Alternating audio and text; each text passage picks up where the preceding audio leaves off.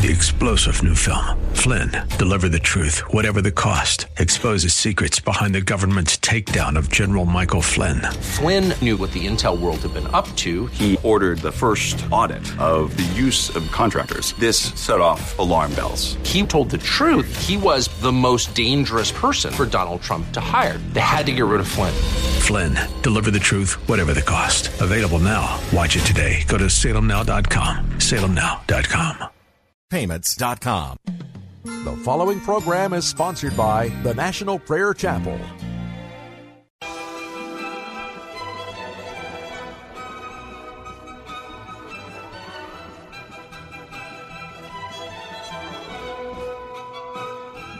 It's time to blow the trumpet in Zion. Welcome to Pilgrim's Progress, brought to you by the National Prayer Chapel with Pastor Ray Greenlee.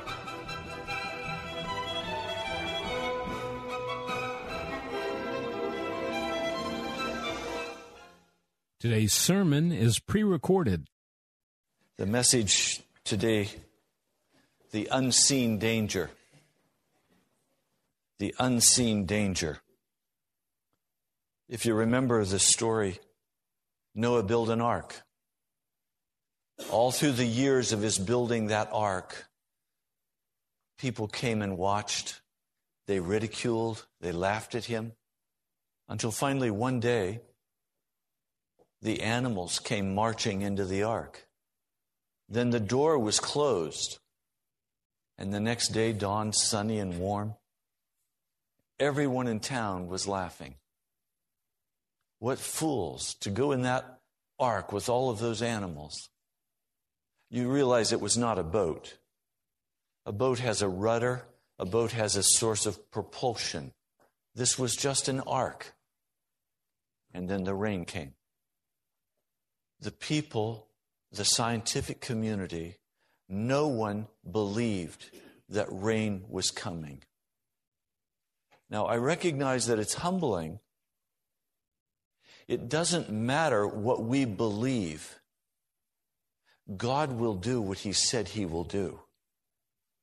I know we're in America and we think everything is based on our opinions.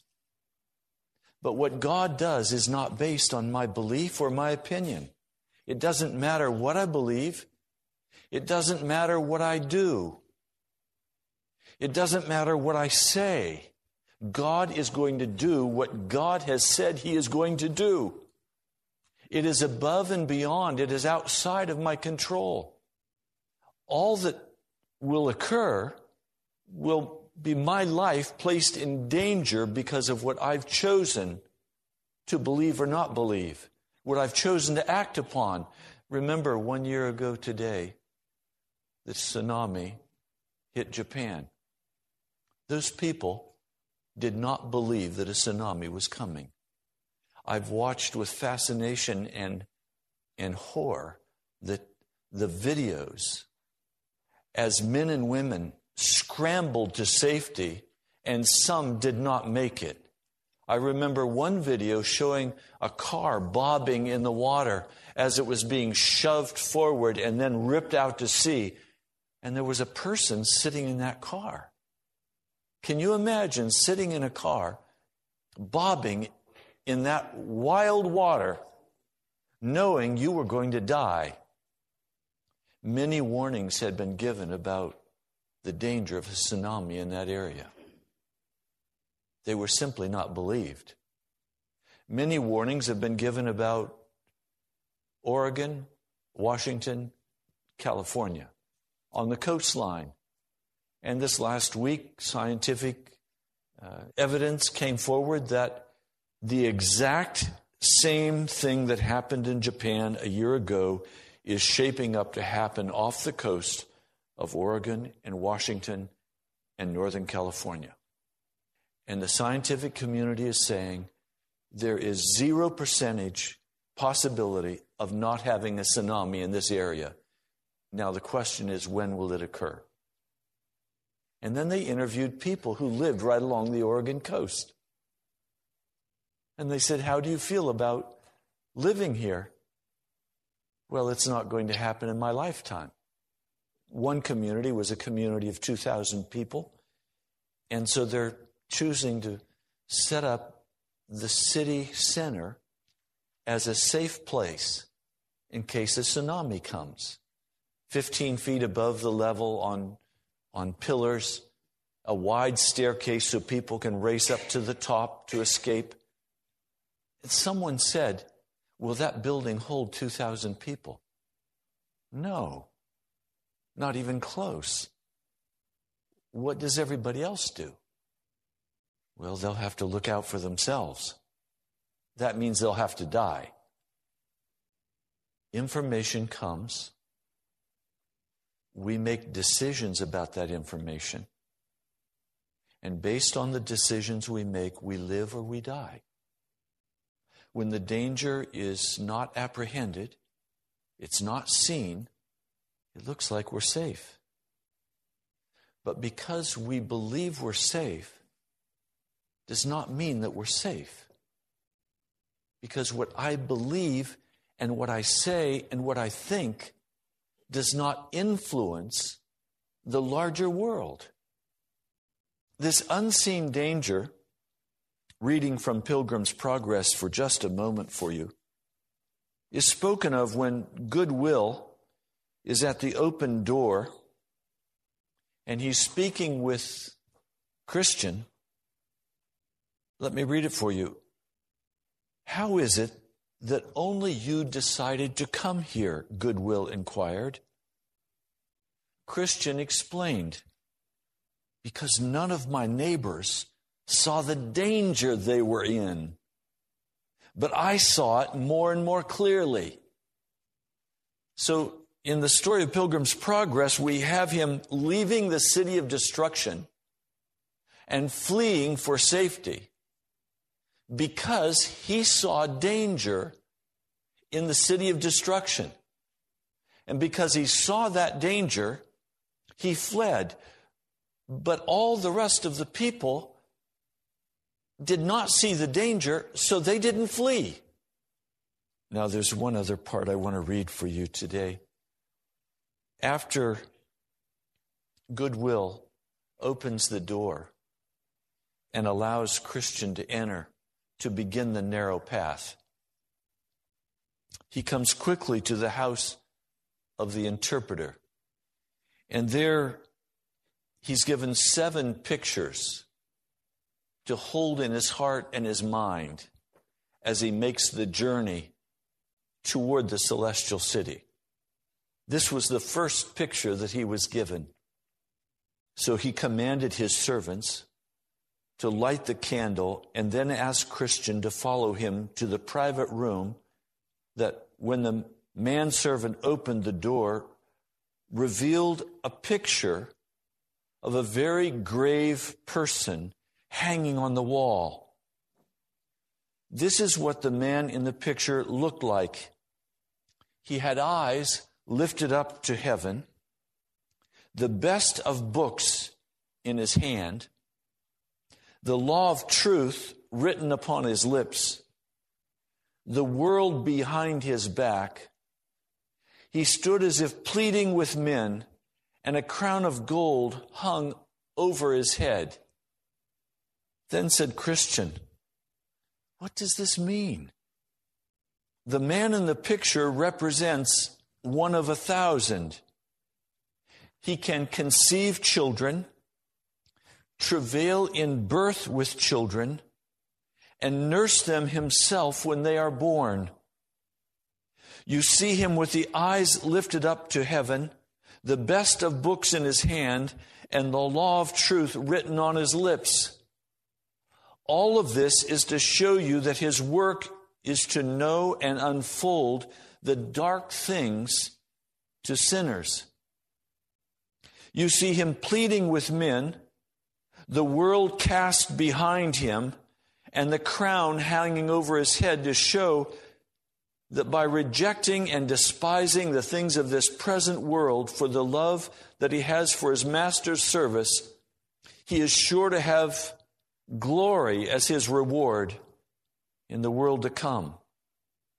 I've shown you this picture first because the man whom it represents is the only man authorized by the Lord of the palace where you're going, to be your guide in all the difficult places you will encounter on the way.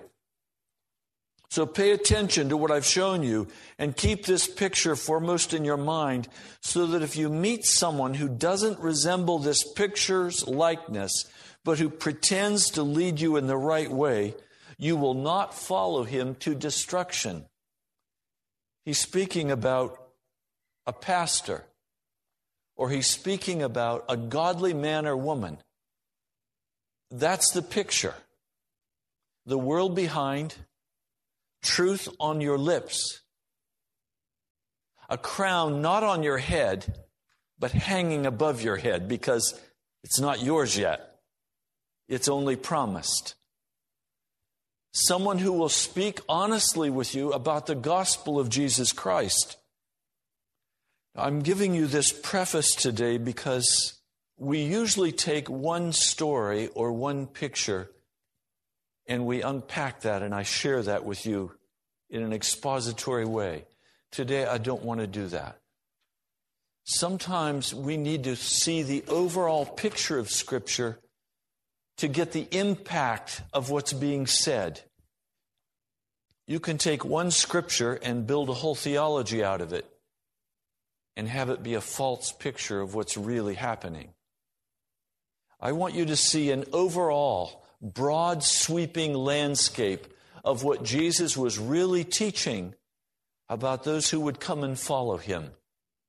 So let's begin with Luke, the 13th chapter. And please jot down the scriptures. You're going to want to go back to these. We're going to go very quickly through them. Look at Luke, the 13th chapter, verse 24. I'll read to you from the King James Version. Luke 13:24. Strive, or in the Greek, agonize, to enter in at the strait gate. For many, I say unto you, will seek to enter in and shall not be able to. Then if we look at Matthew, the 7th chapter, I'll begin reading with verse 13. Matthew 7, verse 13. Enter through the suffering affliction gate. That's what the Greek word is for narrow.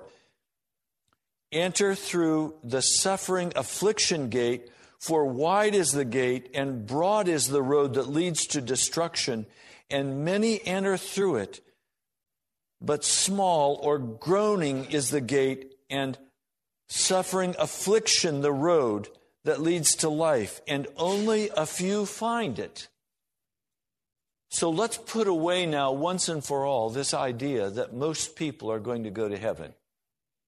And let it begin to really sink into your heart. Are you in unknown danger? Or are you aware of the danger your life is in? Is there a soberness about your life, recognizing that you may very well not go to heaven? And that means you will go to hell. Only two places here. All religions lead to the same place. All religions lead to the same place. They lead to the judgment bar of God. All mankind is on their way. You are on your way today to the judgment bar of God. So, regardless of what you may think your life is about, regardless of how connected you are in friendship with family and with others, you are on your way to the judgment bar of God. There are no paths that will lead you anywhere but to that judgment bar. If I know that this next week I have an appointment with the dentist, you know what I'm saying in my heart? I hate going to the dentist. I don't want to go, but I'm on my way to the dentist. And I know on Wednesday, 1 o'clock, I'll be at my appointment. You have an appointment with God, and He is drawing you to that appointment today. What happens at that judgment bar will be determined by whether or not you see your personal danger and make the adjustments in your life so that when you get to that judgment bar, the blood of Jesus Christ covers you. Now, I don't know how to even begin to say this to you in a way that I'll be heard. So I'm going to simply go to Scriptures, I'm going to read them aloud, and ask you to follow me. Let's go first to Matthew, the 16th chapter. I'm going to begin reading with verse 24. Then Jesus said to his disciples, "If anyone would come after me," that is, if anyone is sincere and honest about wanting to follow Jesus, he must deny himself. That is, he must give up all self-dependence. He must submit all personal interest. He must utterly turn away from his own desires and then take up his cross. That is, embrace whatever consequences there will be in your life for making the decision to follow Jesus. If that means you lose your job, you lose your job. I'm struggling right now with a young man who is trying to follow Jesus, but he's bouncing all over the place, and he's in grave danger of totally losing his way. Why? Because just as he came to Jesus, he was offered a job, and that job demands that he be there on Sunday. And now he's faced with a very painful choice. If he doesn't have the job, he lives with mom and dad. And if he doesn't have a job, they're going to kick him out of the house. They've said he must have a job. But his job demands that he be there on Sunday. So what should he do? Should he be here in the house of the Lord, worshiping, listening to the message, being prayed for, being encouraged, or should he be at his job? Well, that depends on where he wants to end up. If he doesn't apprehend his danger, he'll say that it's most important that I have money and that I have housing. Unfortunately, that's to not apprehend the danger that's about his life. When you choose to follow Jesus and you take up your cross, it means you're willing to pay whatever the price is for following after Jesus. If that means I lose my job because I'm following Jesus, then I lose my job. Do I trust Jesus to give me another job? If it means that mom and dad are going to kick me out of the house because I've been irresponsible for so many years, but now I'm following Jesus and they're not, and if I don't have a job, they kick me out, then that's one of the consequences of following Jesus. So you take up your cross and you follow Jesus, even if it means you're homeless. That's what it means to take up my cross and follow Jesus. This relationship with Jesus is not something that is based on, okay, I need my money to take care of my life. I need my car to give me transportation. I need my grocery stores where I can get my food supplies. I need my health club so I can work out and be healthy. And I need my church so I can be spiritually encouraged. That's called American lifestyle. That's not called following after Jesus. It's a path of paganism. When I say, I am now going to follow Jesus, and I'm going to deny myself, I may have to deny myself that car. I may have to deny myself the house. When I began to seriously follow Jesus as a pastor, I immediately lost 2 houses. And then I lost my retirement. Then I lost all of my savings. Well, was it worth it? Yes. Because I took up my cross and I began to follow Jesus, and no matter what it cost, I knew that Jesus was in charge of my life and that I could trust Him for my food, my shelter. He took care of everything. Now, It also meant for me that for 5 years, my wife and I were homeless. And no Christian family opened their home and said, "Pastor, come stay with us." In fact, not even one wonderful Christian family said, "Pastor, come and have dinner with us." Didn't happen. But a pagan family said, "Pastor, come live with me." And so for the next 5 years, we lived with this pagan family. We found ways to give to them, and they found ways to give to us. And even today, when I'm with this family, they tell their friends, "He's an old housemate." They don't say Ray was homeless. They say Ray was our housemate. When you decide to follow Jesus, all bets are off. You now are willing to pay whatever price you're required to pay to follow Jesus. He's not a hood ornament. He's not a rabbit's paw that you carry in your pocket and rub for good luck. When you decide to follow Jesus, you embrace whatever conditions will result from your making the decision to follow Jesus. And I can tell you now, friends will cut you off, and God will give you new friends. You'll lose jobs, and God will give you another one. You may lose cars, you may lose houses, you may lose everything you count precious. But the promise of God is that He would add and give you much more beyond. And that's my testimony. God has given me so much beyond. I now have absolute trust in God to provide for me. The Lord opened this radio. Astonishing. He moved on the hearts of the leadership of that station to call me and ask me to come, saying, "We need this kind of gospel broadcast on the air. Would you come and do it?" Only God could have done that. He opened the way. He made the way possible.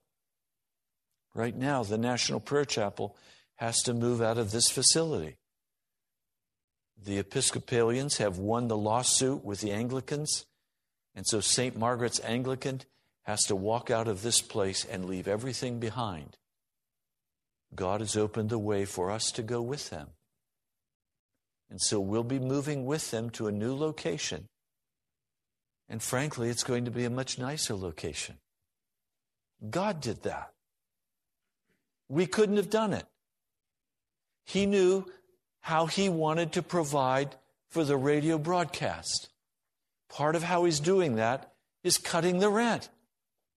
When you're willing to embrace whatever conditions result or whatever troubles come in your life when you follow Jesus, that's what it means by taking up your cross. Then following Jesus means literally to imitate Jesus, to do and suffer with love and joy. It means to allow whatever persecutions come upon your life because you proclaim the name of Jesus. It means giving up the right to be angry. It means giving up bitterness. It means submitting to Jesus Christ and following Him. It says, verse 24, "Then Jesus said to His disciples, 'If anyone would come after me, he must deny himself, take up his cross, and follow me. For whoever wants to save his life will lose it, but whoever loses his life for me will find it.'" That means that this young man is going to have to come to a place where he recognizes that he will have to lose his job. That's losing his life. And with it, perhaps his housing. And then Jesus says he'll find life. What good will it be for a man if he gains the whole world yet forfeits his soul? Or what can a man give in exchange for his soul? For the Son of Man is going to come in His Father's glory with His angels, and then He will reward each person according to what he has done. There's another passage we need to look at. It's found in Mark, the 8th chapter. I'm going to begin reading with verse 34.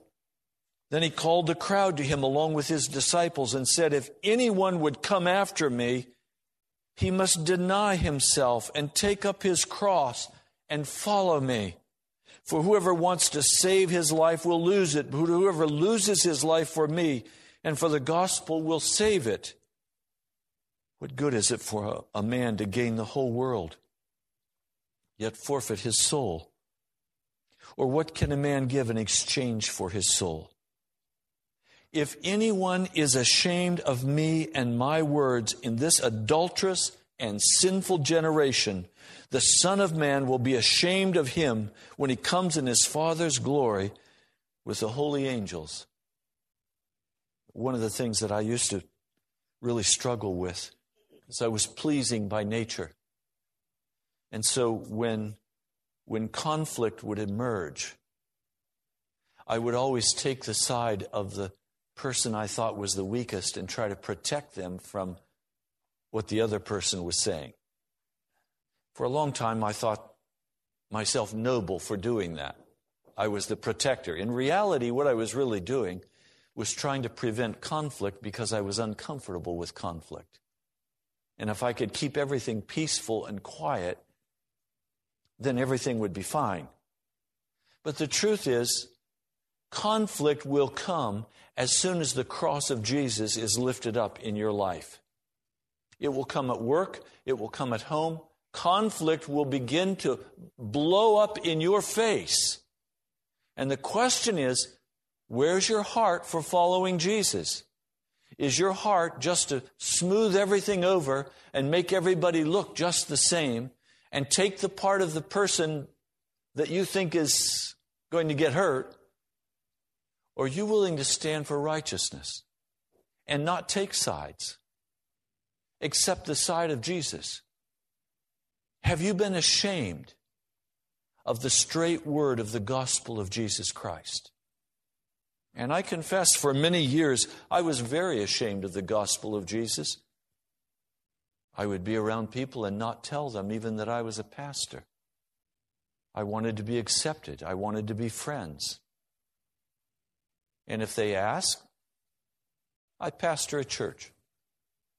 Is that what it's about? No, it's not. Today, I'm not ashamed of the gospel. One of the things I enjoy doing is going into a Barnes & Noble bookstore and getting a coffee in their cafe and sitting in Barnes & Noble and just bring my big Bible in and lay it on the table and read it. You know part of why I enjoy doing that? It's a different atmosphere, and it's nice sometimes to just get in a different atmosphere where you can read and the phone's not ringing. But another reason I enjoy it is because people see me reading the Word. And some people will come up to my table and say, "Oh, you're reading the Bible." Well, that was obvious. And then I say to them, "Can I pray for you?" Almost always that person will say, "Yes, please pray for me." And then I take it the next step. I say, "What can I pray for in your life? Are you walking clean before God, or is there sin in your heart?" I have yet to have one person say to me, "I'm clean before God." Every time that person has said, sometimes standing in Barnes & Noble with tears coming down their cheeks, saying, "There's sin in my life." And I start to pray right there. They're standing there, I'm sitting at the table, and I'm praying for them. Sometimes they'll actually sit down with me, and we'll be able to have a lengthy conversation. I'll say, "Go grab a coffee, come join me." Sometimes they do. I'm not ashamed of the gospel. It's my life. It's what I'm about. It defines my whole personhood. There is nothing else I want to do or nothing else I want to talk about. I want to talk about Jesus. I want to talk about His coming again. I'm excited about Jesus. If anyone is ashamed of me and my words in this adulterous and sinful generation, the Son of Man will be ashamed of him when He comes in His Father's glory with the holy angels. Then look at Luke, the 9th chapter. What I'm hoping you'll see is that this is not just one passage or two passages. This is the reoccurring theme through the entire gospel of Jesus Christ. Luke 9, verse 23, then he said to them all, if anyone would come after me, he must deny himself, take up his cross daily, and follow me. The words take up, literally in the Greek, is the same word used for pulling up an anchor from a ship, weighing anchor. In other words, if anyone would come after me, he must deny himself and pull up all of his anchors. Are your anchors in your family? Are your anchors in a person? Or your anchors in Jesus Christ? A journey's coming. He's saying, pull up your anchors and follow me. It has the sense of motion. We're going somewhere. For whoever wants to save his life will lose it, but whoever loses his life for me will save it. What good is it for a man to gain the whole world and yet lose or forfeit his very soul? The word soul simply means who you are, personality. It's your identity. If anyone is ashamed of me, verse 26, and my words, the Son of Man will be ashamed of him when he comes in his glory, in the glory of the Father and of the holy angels. Look with me now back in Matthew. Go to Matthew, the 10th chapter. I'll begin with verse 32. Whoever acknowledges me before men, I will also acknowledge him before my Father in heaven. Whoever disowns me before men, I will disown him before my Father in heaven. Do not suppose that I've come to bring peace to the earth. I did not come to bring peace, but a sword. For I've come to turn a man against his father, a daughter against her mother, a daughter-in-law against her mother-in-law. A man's enemies will be the members of his own household. Anyone who loves his father or mother more than me is not worthy of me, and anyone who loves his son or daughter more than me is not worthy of me, and anyone who does not take his cross and follow me is not worthy of me. Whoever finds his life will lose it, and whoever loses his life for my sake will find it. Please, I hope you're hearing these passages of Scripture not as poetry. These are the reality of what Jesus Christ is saying to us about following Him. We need to take them simply at face value. He means what He says. There is great danger because, as we read at the beginning, many will not be able to enter into the kingdom of heaven. They will come, they will try, they will say, we served you, we walked with you. And He will say to them, depart from me, I don't know you. Why doesn't He know them? Because they never followed Him. They followed their own agendas. They followed their own interests. They followed their own goals and dreams and ambitions. They never followed Jesus. They were never willing to pay the price that is required when you take up your cross and follow Jesus. They were not willing to pay that price, and so they could not follow Jesus. This door to the narrow path, I want to stop and talk about it for just a moment. A door is used for two reasons. One, to keep people out, and two, to let people in, right? Isn't that what the door on your house is for? Well, for God, for Jesus, the narrow door is not narrow. It's not because heaven is narrow. God is not a narrow person. It's because we're coming at it from this world, and everything of the world is pressing in. And Bunyan speaks about this in Pilgrim's Progress.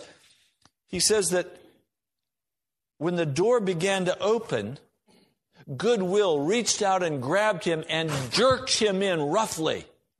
And Pilgrim says, why are you doing it so roughly? He said, well, don't you see over there that castle, Apollyon's castle? He wanted to shoot arrows and kill you before you could get through the door. It's a place of great danger, is what I'm telling you. This narrow door is not a place where you waltz up and say, "Oh, in there, hey, anybody home?" That's not how it works. If you do that, you'll be shot and killed. And many have been shot and killed. And they have gone on their way. They've even called themselves Christians. But they've never entered the narrow road. The road looks narrow because the door does not allow in all of the world. It is a separating place. It is only for those who honestly desire to escape the sin burden that's on their backs. The only reason John Bunyan says that Christian made the journey was that he saw the danger he was in, and he greatly desired to escape that danger. And so he came to the door, and I love what Bunyan does at this door. It's a solid door. And it says that Christian stood outside and knocked repeatedly on that door, and there was no answer. And finally, Christian says, "A pitiable man has come to your door, a man who has sinned." And he begins to confess his sin at the door, and that's when Goodwill opens the door to him and jerks him inside. It's not like a traveler who's on some kind of adventure, who arrives at the narrow door and says, "Hey, I think I'll try this door." No. It's a clear sense of danger. It's a sense of what's going to happen to me if this door does not open before me. And the casual traveler may knock on the door, and then when no one answers it, go his way. And some people have said to me, "Pastor, I prayed and nothing happened, and my sin is still on me." Well, this is not a one-time knock deal and the door opens. This is a door that does not open until there is a full and honest desire of the heart to enter into that narrow door. And it may require standing there in great danger with the enemy shooting at you, pounding on the door, and you know that either you get through that door or you're going to die. See, we've made this salvation thing cheap and easy. You know how many times I've been in a congregation, how many times I've done it. Everybody bow your heads, close your eyes. And now, is there anybody that'd like to lift your hand and say you'd like to follow Jesus? I don't do that anymore. Now I say, everybody look around, see everybody. And if there's somebody here bold enough to say, "I want to follow Jesus," come on up here to the front. I want to pray for you. Why? Following Jesus is not private, it's public. It's out in the open where everyone can see. There's no little private deal with Jesus. Always remember one gregarious, handsome man. He owned a clothing store. He would come to church and then he'd be gone for several weeks. And then he'd come and then he'd be gone for several weeks. So I finally went down and found him in his clothing store. And I called him by name and gave him a hug. And he was very warm and gracious and showed me his clothing store. And I said to him, "Why aren't I seeing you in church?" He said, "Oh, Pastor, I've got this deal with God." I said, "What do you mean?" "Well, God and I have an understanding. He knows that when I have to be here for the business, I have to be here." "Oh, really?" So he's going to go to heaven. He knows God loves him, and he knows he's on his way to heaven because he has a special dispensation from God. I want to tell you today, God doesn't cut any special deals. This man was utterly deceived. And when I told him so, he never came back to church. Instead, he found a church where he could go and they would accept that he had a special deal with God and give him great honor and recognize that he was a wonderful Christian man, while in reality he was just a thug with thug clothing, utterly wicked, playing around on his wife. no godliness in his heart. Somewhere, don't we have to begin to be honest about who we are before Jesus and where we stand and recognize the danger we're in and begin to recognize what it costs to go that narrow path? It may cost husband, wife, children. It may cost us everything. In fact, if it doesn't cost us everything, what are we doing? Now, I'm not telling you to leave behind your husband or your wife or your children. I'm saying to you that your love for Jesus and your desire to follow him has to be greater than your love and protection for your family. Jesus must be number one in your heart. He will not take second place. Anyone who loves his father or mother, verse 37, more than me is not worthy of me. Anyone who loves his son or daughter more than me is not worthy of me. Could I also say, anyone who loves their sin more than Jesus is not worthy of Jesus?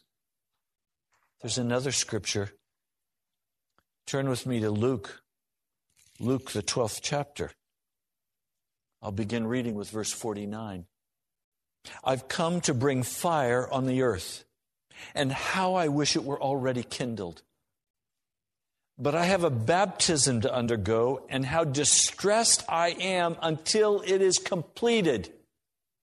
Do you see, Jesus took up his cross and followed the will of the Father.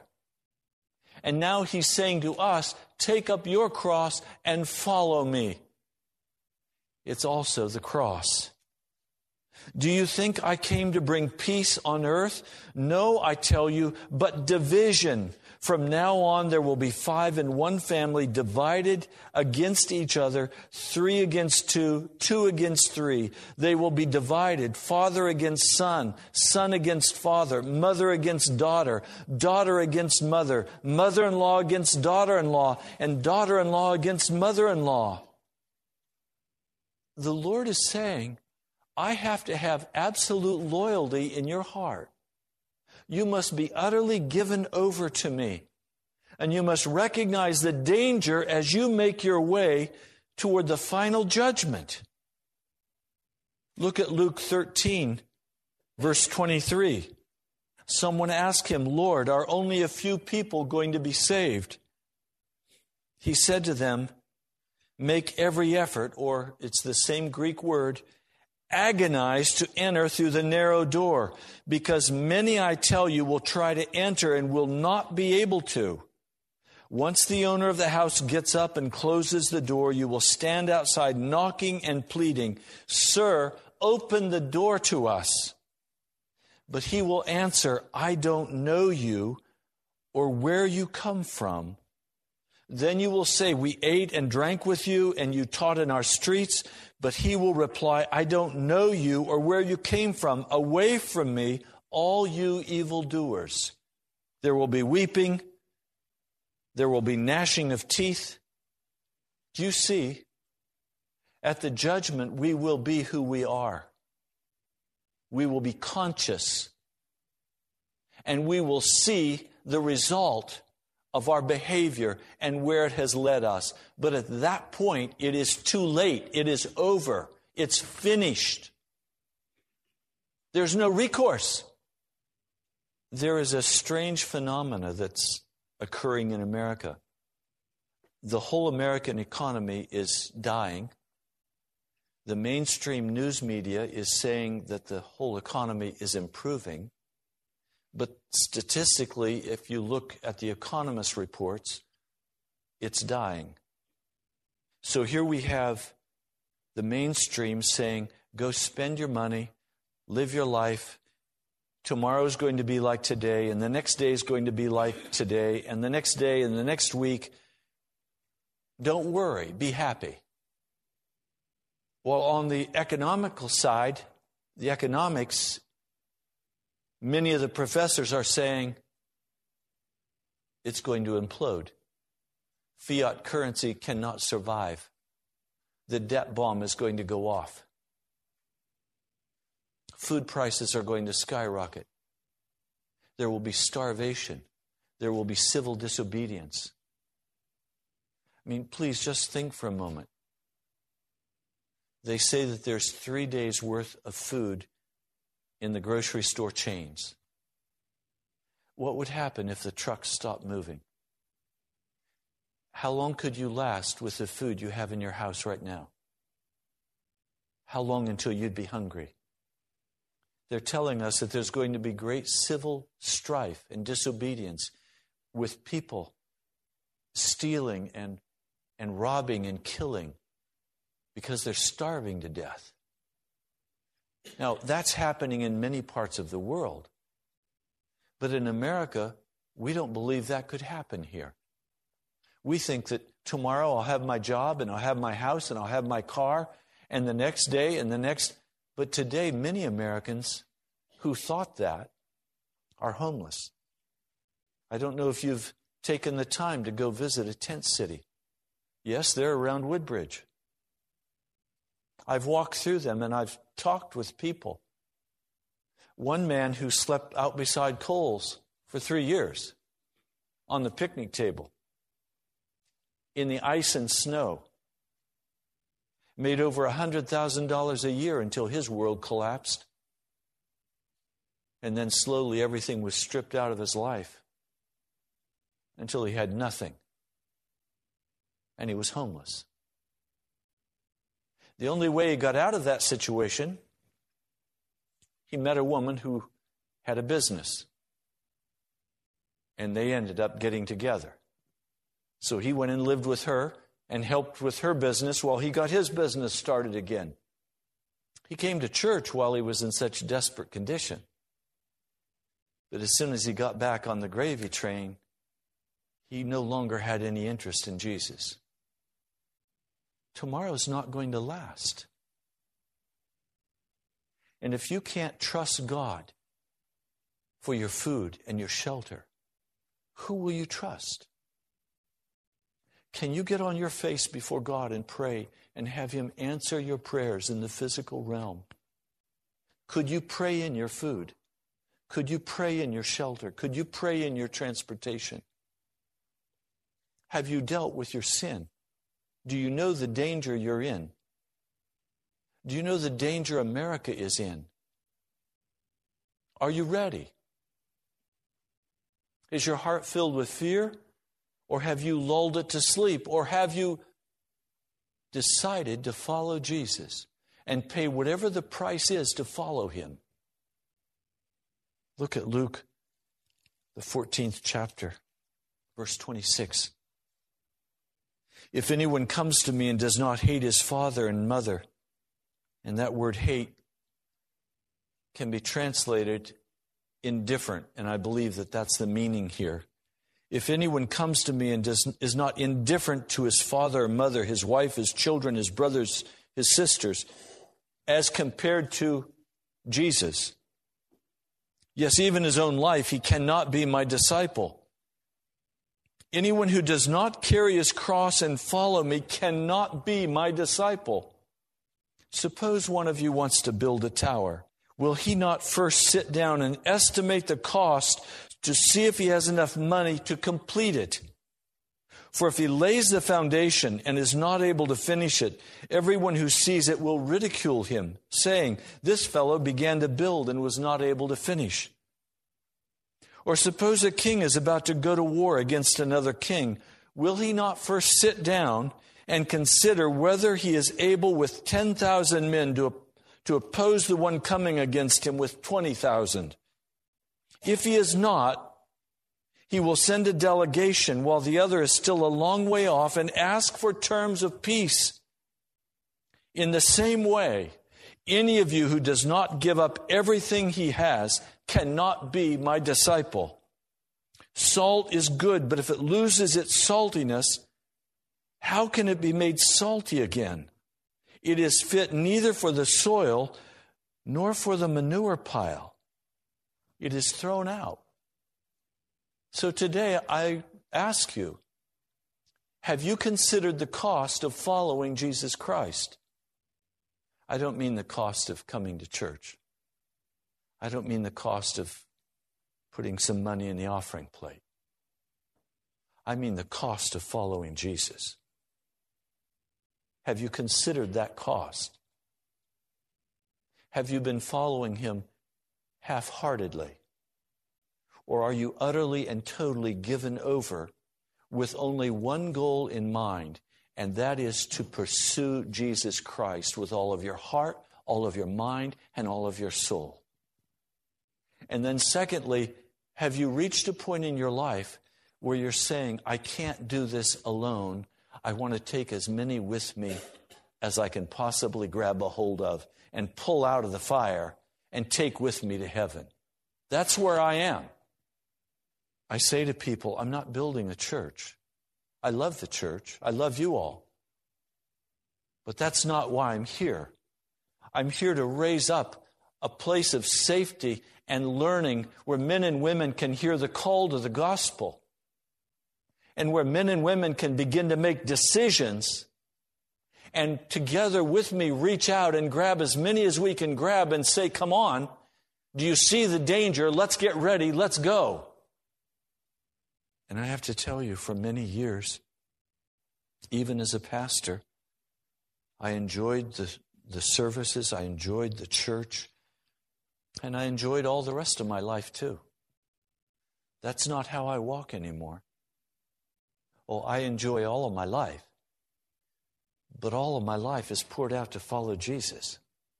I don't have a separate eye to him, to seek his face and to encourage as many of you as will come to go with me and seek his face, and to lift you up as you do the same as I'm doing, and to encourage you in that journey.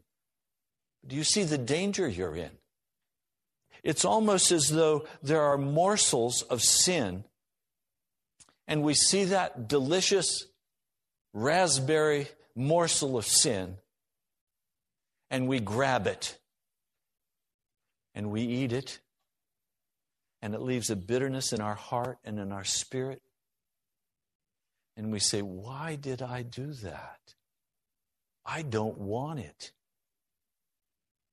It's time to recognize that those morsels of sin that have been so precious to us through our lives did not sustain us, did not encourage us in the journey toward heaven, and they need to be cut off. They need to be cast out. That's why today I encourage you, read the Scriptures, because it's only by reading the Scriptures that conviction begins to fall in your heart. So what have you been doing with Jesus? Have you entered that straight and narrow path? Have you said, I will bear whatever consequences are necessary for the decision that I have made to follow after Jesus Christ? Or are you still playing with sin? Do you still have your anchor deep into money or lifestyle or house or a car or friends, family? Or have you pulled up your anchor and you're on the narrow road toward the celestial city? Almighty God, Jesus, I seek you with all of my heart, with all of my strength, and with all of my mind. And I race, I run toward heaven. I pray, Lord, for full and complete deliverance in this house, in the name of Jesus. Amen. You've been listening to Pilgrim's Progress. I'm Ray Greenley, pastor of the National Prayer Chapel. Come visit us. I love you, my brother, my sister. I'll talk to you soon. With great joy, now unto him who is able to keep you from falling and to present you blameless before the presence of his glory with great. This is 3-star General Michael J. Flynn, head of the Pentagon Intelligence Agency, knew all the government's dirty secrets. He was one of the most respected generals in the military. Flynn knew what the intel world had been up to. He understood its funding. He ordered the first audit of the use of contractors. This set off alarm bells. The explosive new documentary, Flynn, Deliver the Truth, Whatever the Cost, uncovers the facts behind this scandal. Flynn told the truth. He was the most dangerous person for Donald Trump to hire. I find out the worst enemy that I'm going to face in my life is right here in America. They took my assessment and they wanted me to change it. And I was like, I'm not changing it. They had to get rid of Flynn. With in-depth interviews, archival footage, and never-before-seen personal records of the man behind the headlines. I just felt like I was drowning. Flynn, Deliver the Truth, Whatever the Cost. Available now. Watch it today. Go to salemnow.com. salemnow.com.